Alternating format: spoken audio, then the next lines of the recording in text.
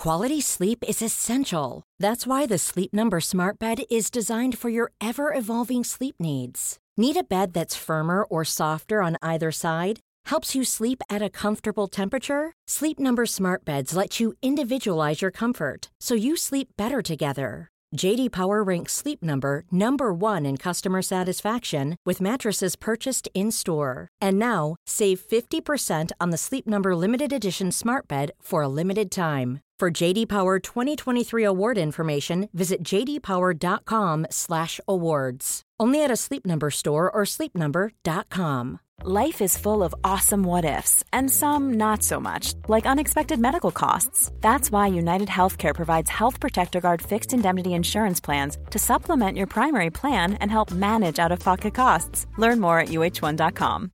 When you make decisions for your company, you look for the no-brainers. And if you have a lot of mailing to do, Stamps.com is the ultimate no-brainer. It streamlines your processes to make your business more efficient, which makes you less busy. Mail checks, invoices, legal documents, and everything you need to keep your business running with Stamps.com.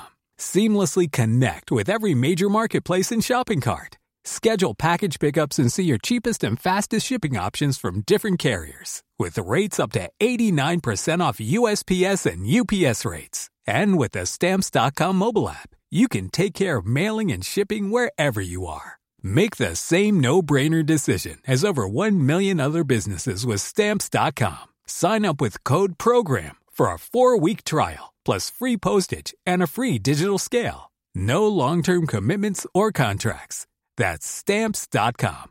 Code PROGRAM.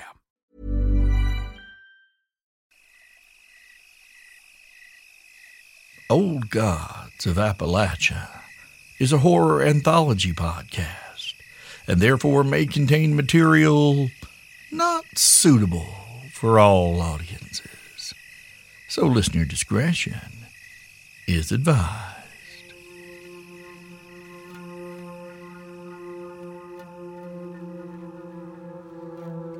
Somewhere in Pennsylvania, a stern-looking woman in round, gold-rimmed spectacles conferred quietly with the central figure perched upon a dais before a crowd of onlookers assembled around a vast underground chamber. The excited chatter in the gallery had risen to a dull roar. Folks were on their feet, pointing and whispering, some near shouting, their attention fixed either on the two women at the front of the room or on the man who was the focus of these proceedings, who sat at one of two tables facing the 5-woman council that sat upon the dais. A red-headed woman in a neat blue suit leaned over the table, speaking to the man in hushed tones. Finally, the bailiff nodded respectfully to the woman cloaked in white on the dais and turned back to face the crowd. She pounded her staff on a floor made of smooth stone, the sound echoing off the walls until the hubbub circulating through the gallery finally quieted, and the crowd resumed their seats. Her mouth thinned into a hard line, and she drew in a deep breath. Irritation writ clear across her features before turning to the red-headed woman in the blue suit who stood facing her calmly. "The harbinger acknowledges your point, Miss Walker," the bailiff pronounced gravely. "You may represent the accused in these proceedings, but know this. This tribunal will act according to our laws, not those of your profession. We expect you to be bound by them here as well."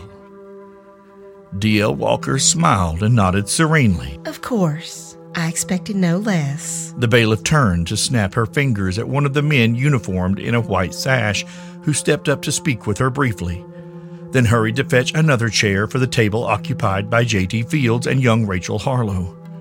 D.L. smiled and thanked and lowered herself into the chair beside her new client. In the gallery behind them, her sister Marcy shuffled through the crowd, whispering briefly to a thin, ratty-looking man in a gray tweed suit who nodded gallantly, almost giving a little bow, as he conceded the chair directly behind the table where D.L. sat to the esteemed elder Walker sister. The bailiff pounded her staff upon the stones again, 3 times ceremonial, and intoned, "Thus we shall proceed, if it please the rock. The speakers for the green may summon their first witness." Hiram Cook opened a thin leather folio on the table before him. He shuffled through the papers within briefly, rose to his feet, and then called out, The Green would like to speak with Elizabeth Metters." Everyone in the room turned to look as there was a brief shuffling amongst the onlookers seated in the rows nearest the front, and a thin, hatchet-faced woman made her way to the front of the room. Judging by the lines on her face, she appeared to be quite old, though her gait was still firm enough that those lines might have been carved there more by hard living than by actual time. She wore a yellow dress printed with dainty pink flowers and an absolutely ridiculous white hat with a netted veil adorned in bright blue jay feathers. The official-looking man with the sash hastened to bring her a chair as well, and the woman took her seat, shooting him an incongruously flirtatious smile. Hiram shuffled through his papers again and then addressed her. Could you state your name and place of residence for the rock, ma'am?" She cleared her throat and looked round the gallery, taking in the many eyes that rested upon her. "My name is Elizabeth Joanne Metters. But ain't nobody ever calls me Elizabeth. You can just call me Betty Joe, Mr. Cook, like everybody else. I live down on the south side of Baker's Gap, Tennessee." Marcy Walker leaned forward from her seat in the gallery and touched her younger sister on the shoulder. Dougie leaned back but never took her eyes off the woman on the stand. "I know her," Marcy whispered. "Silly old thing's been around Baker's Gap for years. Can't keep a job in a parlor house between here and Tipton. And she's a loon, but mostly harmless these days. What in the world is she doing here?" Dougie scribbled a few notes under the yellow legal pad on the table before her and nodded her thanks to her sister. Meanwhile, Hiram Cook continued his questioning. "And, you have relevant testimony as to the careless and destructive behavior of Mr. J.T. Fields of Paradise, Mrs. Metters?" "It's Miss Metters," Betty Joe corrected him. "I never did get married, never been the type to settle down, I guess, but yes. J.T. Fields all but destroyed my home when I was young. He led me and my friends to dabble in dangerous workings that led to all manner of mayhem and bloodshed back in 17. Well, there's a whole mess of people that lost their daddies and husbands in that year, thanks to that old booger sitting right there." Jack narrowed his eyes at the woman and felt his self-restraint slipping. Before he knew it, he was on his feet. "Honey, I've seen a lot of faces in my life, and I might forget some of them, but I don't never forget mayhem and bloodshed. I never seen you before in my life." The bailiff struck the floor with her staff thrice. "The accused will remain silent, or he will be silenced," she snapped. "Your lies will not save you here, Mr. Fields." Dougie Walker reached up and latched onto Jack's arm, pulling him back down into his chair. Our apologies. Won't happen again. To Jack, she hissed, You stay in that chair and keep your mouth shut. Do you understand me? "I've never seen this." Shut it, Mr. Fields, before you end up choking on your own tongue like your little friend over there. If you want my help, you have to let me help you. And that means for now, you sit still and keep quiet. Jack subsided into fuming silence as the bailiff nodded at Hiram to resume his line of inquiry. Please, Miss Metters, do go on." "Well, I was just a slip of a thing, maybe 21 or 22 when I come to Baker's Gap," Betty Joe continued. "Shoot, I guess that was in 1915 or so." "Well, what brought you to that part of East Tennessee?" Hiram asked. "Well, at that time of my life, I was a sought-after practitioner of the world's oldest profession, if you catch my meaning," Betty Joe said with a wink that was about as subtle as a fart at a funeral service. Hiram's face flushed, and he smiled indulgently. I'm sure we all do, Miss Metters." Betty Joe simpered and continued her tale. "Well, I left a parlor house over in Asheville when I found out they'd been cheating me out of about a third of my pay. I'd been promised a room at the Evening Primrose down by the rail station in Baker's Gap, but when I got there, the spot had already been given to another girl. Other house right outside the Gap proper wasn't a working house no more by that time, so I was just left out in the cold. I didn't know nobody in Tennessee, nobody that could help me anyway, but I met a woman at the train station. who said there was a place I could stay for nothing more than doing some chores and pitching in. She said it was sort of like a camp. It was a safe place. All women. And if I didn't mind roughing it a little bit, it could be right nice till I got on my feet. Did that place have a name, Miss Metters? Hiram asked. Well, as I understand it, folks gave it a lot of different names over the years, but me and my friends just called it the Clutch.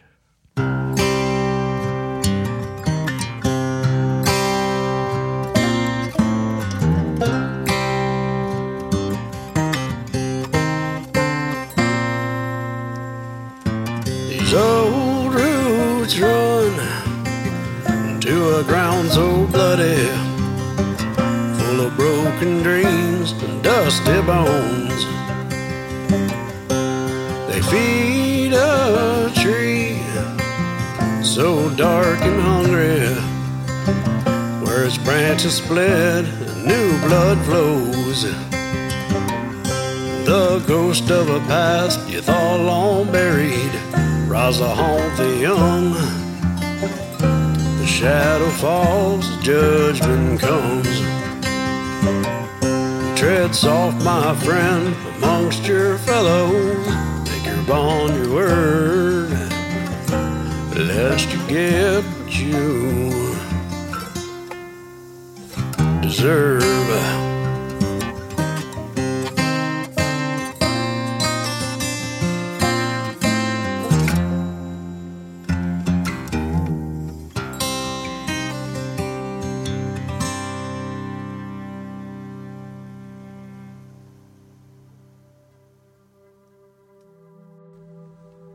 Betty Jo Metters never had an easy life. Her daddy had run to the store for a sack of flour one day and never come back, leaving Betty Jo and her mama Esme to fend for themselves just as the century turned over. What Esme Metters hadn't known was that her husband was deeply in debt, having gambled their meager savings on an investment in a so-called gem mine that never turned up more than a few murky quartz crystals.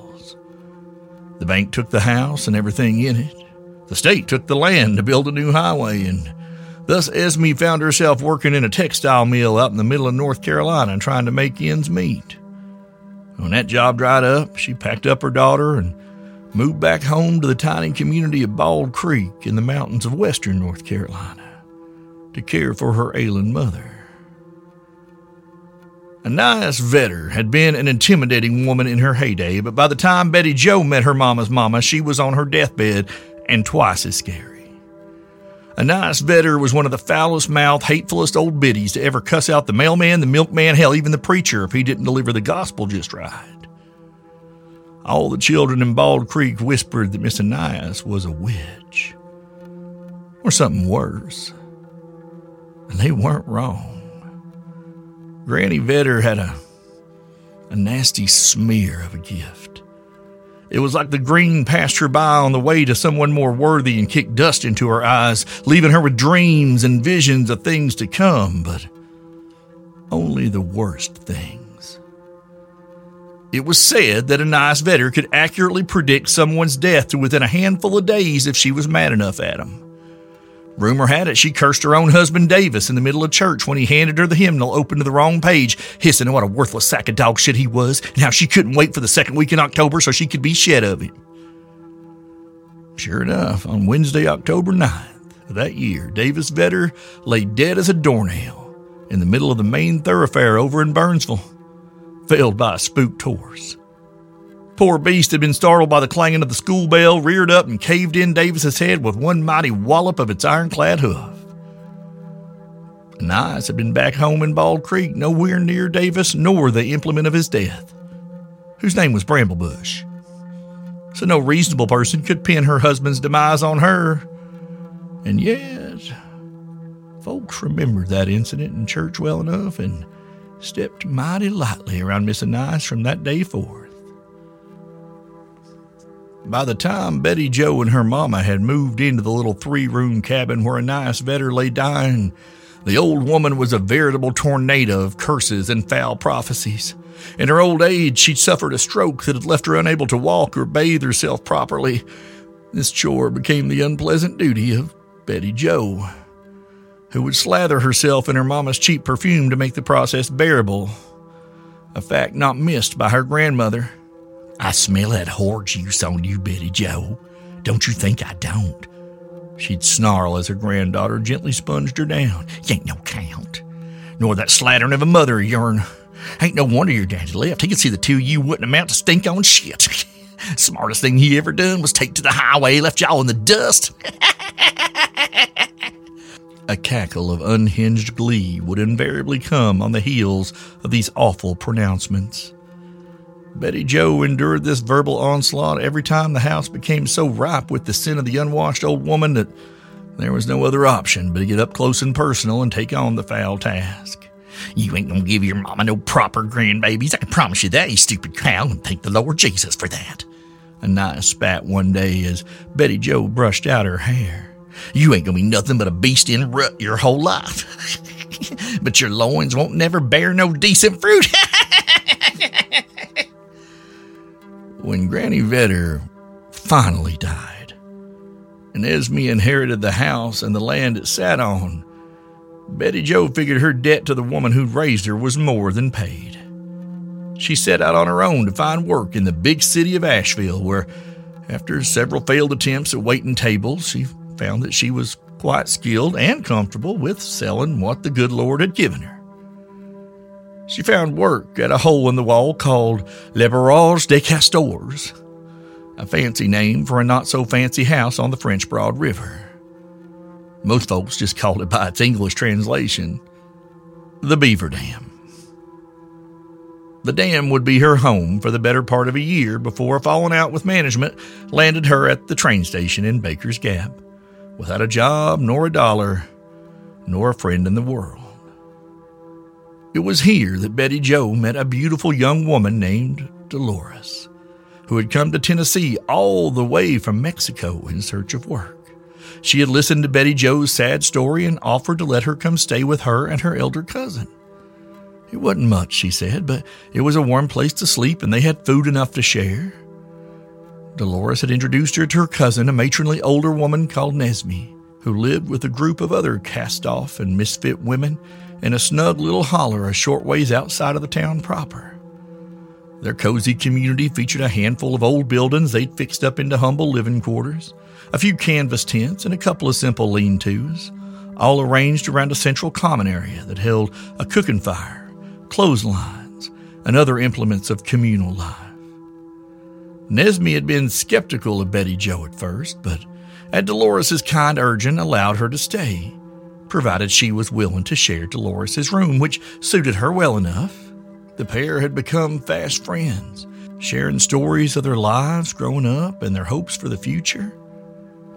Over time, Betty Jo began picking up her usual kind of work, slowly building up a small but regular clientele, and when times were lean, Dolores helped her find housekeeping and cleaning work to make ends meet. For a while, things were good. At one point, Betty Jo had more than enough money saved up to move out of the clutch, but she didn't. She had a family here. Dolores had become like a sister, and Nesme, her adoptive mother, she had friends. There was Miss Darla, who came all the way from the low country down in South Carolina, and Miss Irene from over in Cherokee, who most folks called Granny Smoker. Franny and Tessa were two sisters from up near Tipton whose daddy had been somebody once upon a time until he'd run afoul of the wrong people and left his daughters even worse off than Betty Jo and her mama had been. Other women came and went. Some just needed a safe place to stay for a night or two, while others took rooms or pitched tents and made the clutch their home for a while. Women from town come by too sometimes. They came to have their fortunes told or to beg or barter for a solution to one problem or another, an inconvenient bun in the oven, or a troublesome man who needed sent on his way. The sort of help the women of the clutch could provide varied, but their services were all rendered with discretion, Some of the town women were just curious, young'uns daring each other to walk out to the clutch to see if there really were witches and outsiders living in the old ruins out in that holler. They too were welcomed with kindness. If that sentiment was tempered with a pointed word or two about the wisdom of minding one's own business. But regardless of who came and went, there was a feeling of community, of sisterhood. Men never lived in the clutch. And if they felt unwelcome there, then that was as intended, though they were never outright banned. Many came to the clutch in search of the same sort of help as the women, and occasionally one might drop by to barter for the services of Betty Jo or one of the other girls. But all seemed to understand almost instinctively that the clutch was the domain of women. They would come to visit and leave again quickly, and Betty Jo never even had to learn their names, because most never come back a second time.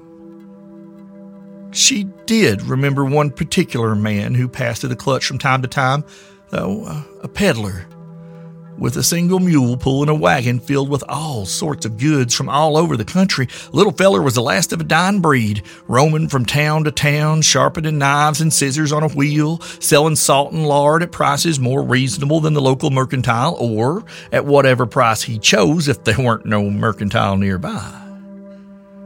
Carried a wide assortment of cooking supplies, wild stuff you'd never think of that he said he'd get from traders and hunters out in the deep hills, like bear bacon and elk jerky.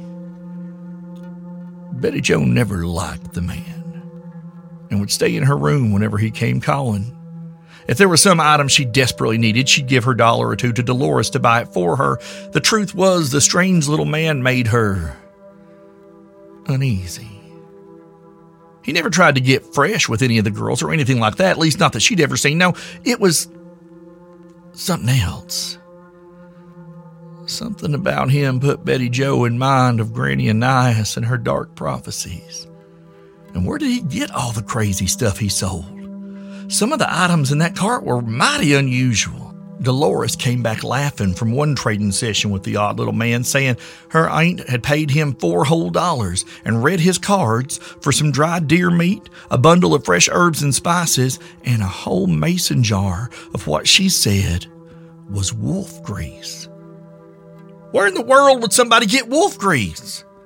Wolves are pretty much all muscle and gristle. How many wolves would some feller have to kill to fill a whole jar of wolf grease? Why would you even cook with it? When Betty Jo asked these questions, Nesme Jimenez just smiled and shut that jar up in her pantry where it would keep cool until she needed it.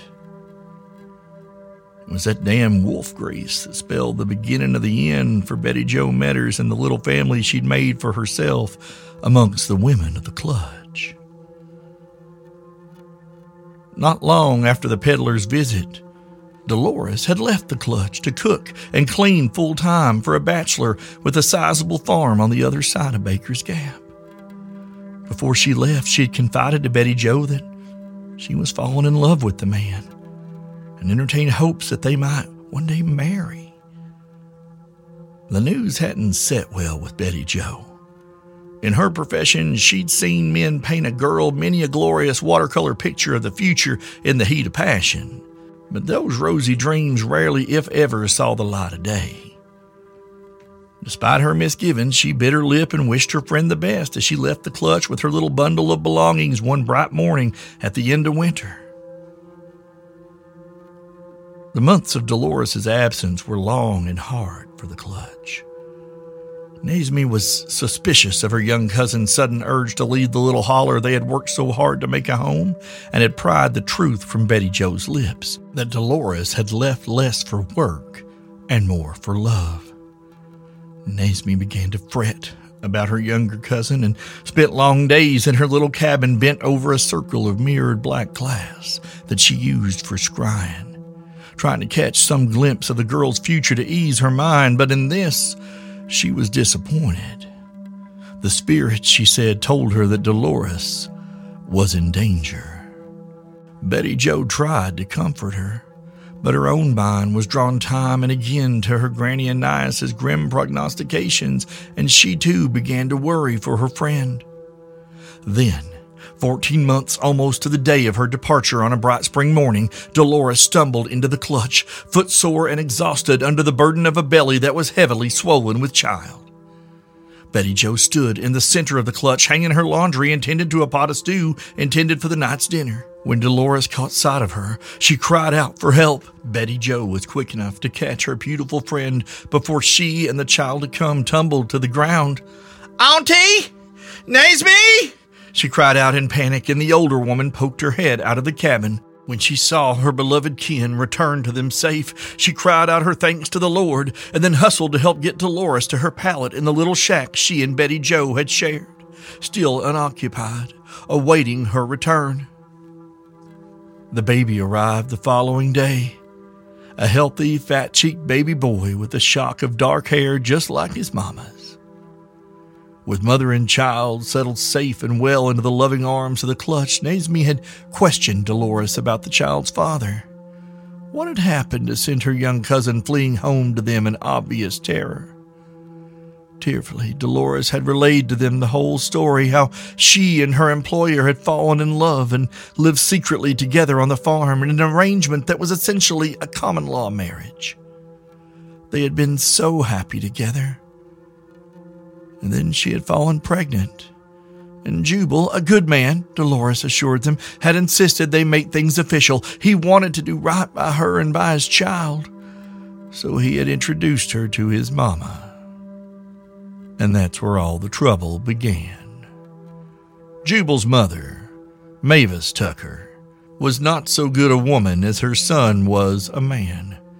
She was spiteful and controlling, and more concerned about her supposed good name than either doing right or the happiness of her children. Her son marry a servant, and a Mexican one at that? Oh, she would not abide it, she had said, and she went as far as to brandish a knife at Dolores' swollen belly. It was at that point that Dolores fled, her heart broken, but the safety of her baby paramount in her mind. Nasby had listened to the story with apparent calm, patting her young cousin's hand and stroking her back and assuring her that all would be right in the end. She was safe now, and her life was just beginning, hers and her son's. She should rest and not worry. Nasby would take care of everything. And so she did. The women of the clutch spent a few days celebrating the birth of Dolores' son, who she named Joaquin for her father, and raining blessings down upon him and his mother. By then, Nasby had secured a place for Dolores far, far from there, where the child's father would never find them, and the two were packed safely off to Arkansas to begin a new life with a bright future. Betty Jo had thought that would be the end of things, but she was sorely mistaken. Nasby Jimenez was not done with the folks who had shamed and threatened her Dolores, nor were those folks done with those women. The women of the clutch soon learned exactly what wolf grease was good for, learned the ways of tooth and claw and the siren song of the moon. By the end of things, many men lay dead, and the family Betty Jo had found in the clutch had scattered to the wind. Nasby lay dead. Granny Smoker had chosen to remain a wolf and disappeared into the forest. Miss Darla had fled after their battle with the witches who'd come to put a stop to all the bloodshed, and Betty Jo hadn't seen her since, but hoped she was doing all right. Tessa and Franny had enjoyed being wolves so much they had a hard time finding their human shapes again, but the nice man who'd come to the clutch with the witches had cared for them until they were able. Betty Jo herself had returned gratefully to her human shape. The wolf grease had started giving her visions akin to the ones Granny had suffered, and she wanted none of that, thank you very much. She had more or less returned to life as she had known it before, eventually securing a place for herself at Evening Primrose after another girl moved on. And she'd bounced between one house and another most of her life, eventually giving birth to a child of her own, a daughter. But she never really got over the loss of her friends and her home in the clutch, she confided tearfully. In the great chamber under the mountain, Hiram Cook nodded solemnly. Thank you, Betty Jo, he said. Yes, quite a few of us remember hearing about the incidents down in Johnson County. I know we all sympathize with your loss. Betty Jo dabbed at her eyes with an old ragged handkerchief. Thank you, Mr. Cook. She started to rise in her chair, but Hiram wasn't quite finished. One more thing, Betty Jo, he said in an apologetic tone. I have to ask the question that I'm sure Miss Walker there is just itching to ask. What does any of this have to do with Mr. J.T. Fields of Paradise? I couldn't help notice you never mentioned him. Betty Jo shifted uncomfortably in her hardback chair. Well, I told you when that little old feller who sold Miss Naseby the wolf grease would come, how he made me feel strange. Well, it was because my gift was trying to pin down the day he was going to die, the way my granny could, and I couldn't. It made my head spin just being around him, and I didn't see him again till years later when we went to do some Christmas shopping over in Paradise, and I didn't recognize him at first. He don't look the same. But when my head started spinning like that again, I knew him well enough. Betty Jo Metters pointed a trembling finger at Jack. It was that man right there. He done it. If he hadn't sold Nesby that wolf grease, we'd never have become monsters. It's his fault I lost my home. I lost my family. Before Dougie could restrain him, Jack had leapt to his feet, his cheeks flushed with anger. What a load of shit, he snapped. I never sold that woman, nor nobody else a damn thing that made them do anything they didn't want to do. Y'all got a hold of some wolf grease and couldn't control the working that come with it? Then how in 6 of the 9 hells is that my fault? Jack's tirade halted in mid-sentence, and he clutched at his throat, gasping for air. His eyes snapped up at the harbinger, who sat with her cowled head lowered, her pale hand held in a casual gesture of contempt. His vision swam as he fought for breath, and then the hooded woman relaxed her hand on the table, and suddenly he could breathe again.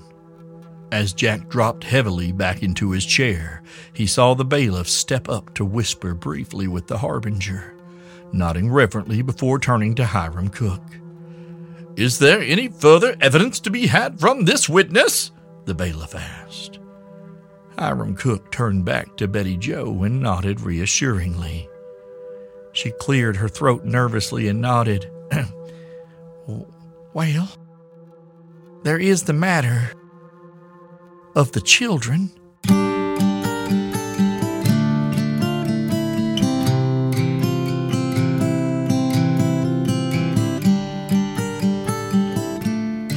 Well, hey there, family. Welcome back to The Rock and the trial of one J.T. Fields of Paradise. Now, if Betty Jo's tale of woe sounds familiar to you, well, it should, as it's rooted in one of our earliest and most special tales. And if for some reason you've never heard the story of the Wolf Sisters, I highly recommend you go check that out right about now. But wait a minute, let me finish talking here. We hope everybody is keeping well and being kind to your neighbors and minding your own business where applicable. You know, we invite you to mind a little bit of our public business by following us on all the dark altars of social media, be it walking in the sunshine of our Instagram, congregating with the family over on Facebook or Discord, or even if you're clinging to the ever-crumbling bones of the carcass of the thing that once was Twitter, but now we have no name for what it's supposed to be. You can head on over to oldgodsofappalachia.com and complete your social media ritual with ease and with joy. If you'd care to bind yourself to us in the ways of blood and coin, you can do so over at patreon.com/oldgodsofappalachia, where hours, literal hours of exclusive stories and special features await you at the right price, including Build Mama a Coffin, Door Under the Floor, Blackmouth Dog, Familiar and Beloved, with even more to come. We appreciate your support over there even more than we can ever say, as it literally, and I mean quite literally, keeps our lights on. And of course, here's your Every Time I See Y'all, I Say It reminder that Old Gods of Appalachia is a production of Deep Nerve Media, distributed by Rusty Quill. Today's story was written by Steve Shell and Cam Collins. Our intro music is by Brother Land and Blood, and our outro music, Atonement, is by John Charles Dwyer. The voice of D.L. Walker is Cam Collins. Talk to you soon, family. Talk to you real soon. The grave is hungry, a tummy splits its mouth with just one name upon its lips. With just one name upon its lips. And the branch won't bloom without its roots. The branch won't bloom without its roots. The branch won't bloom without its roots. Surely it will show the rotten truth.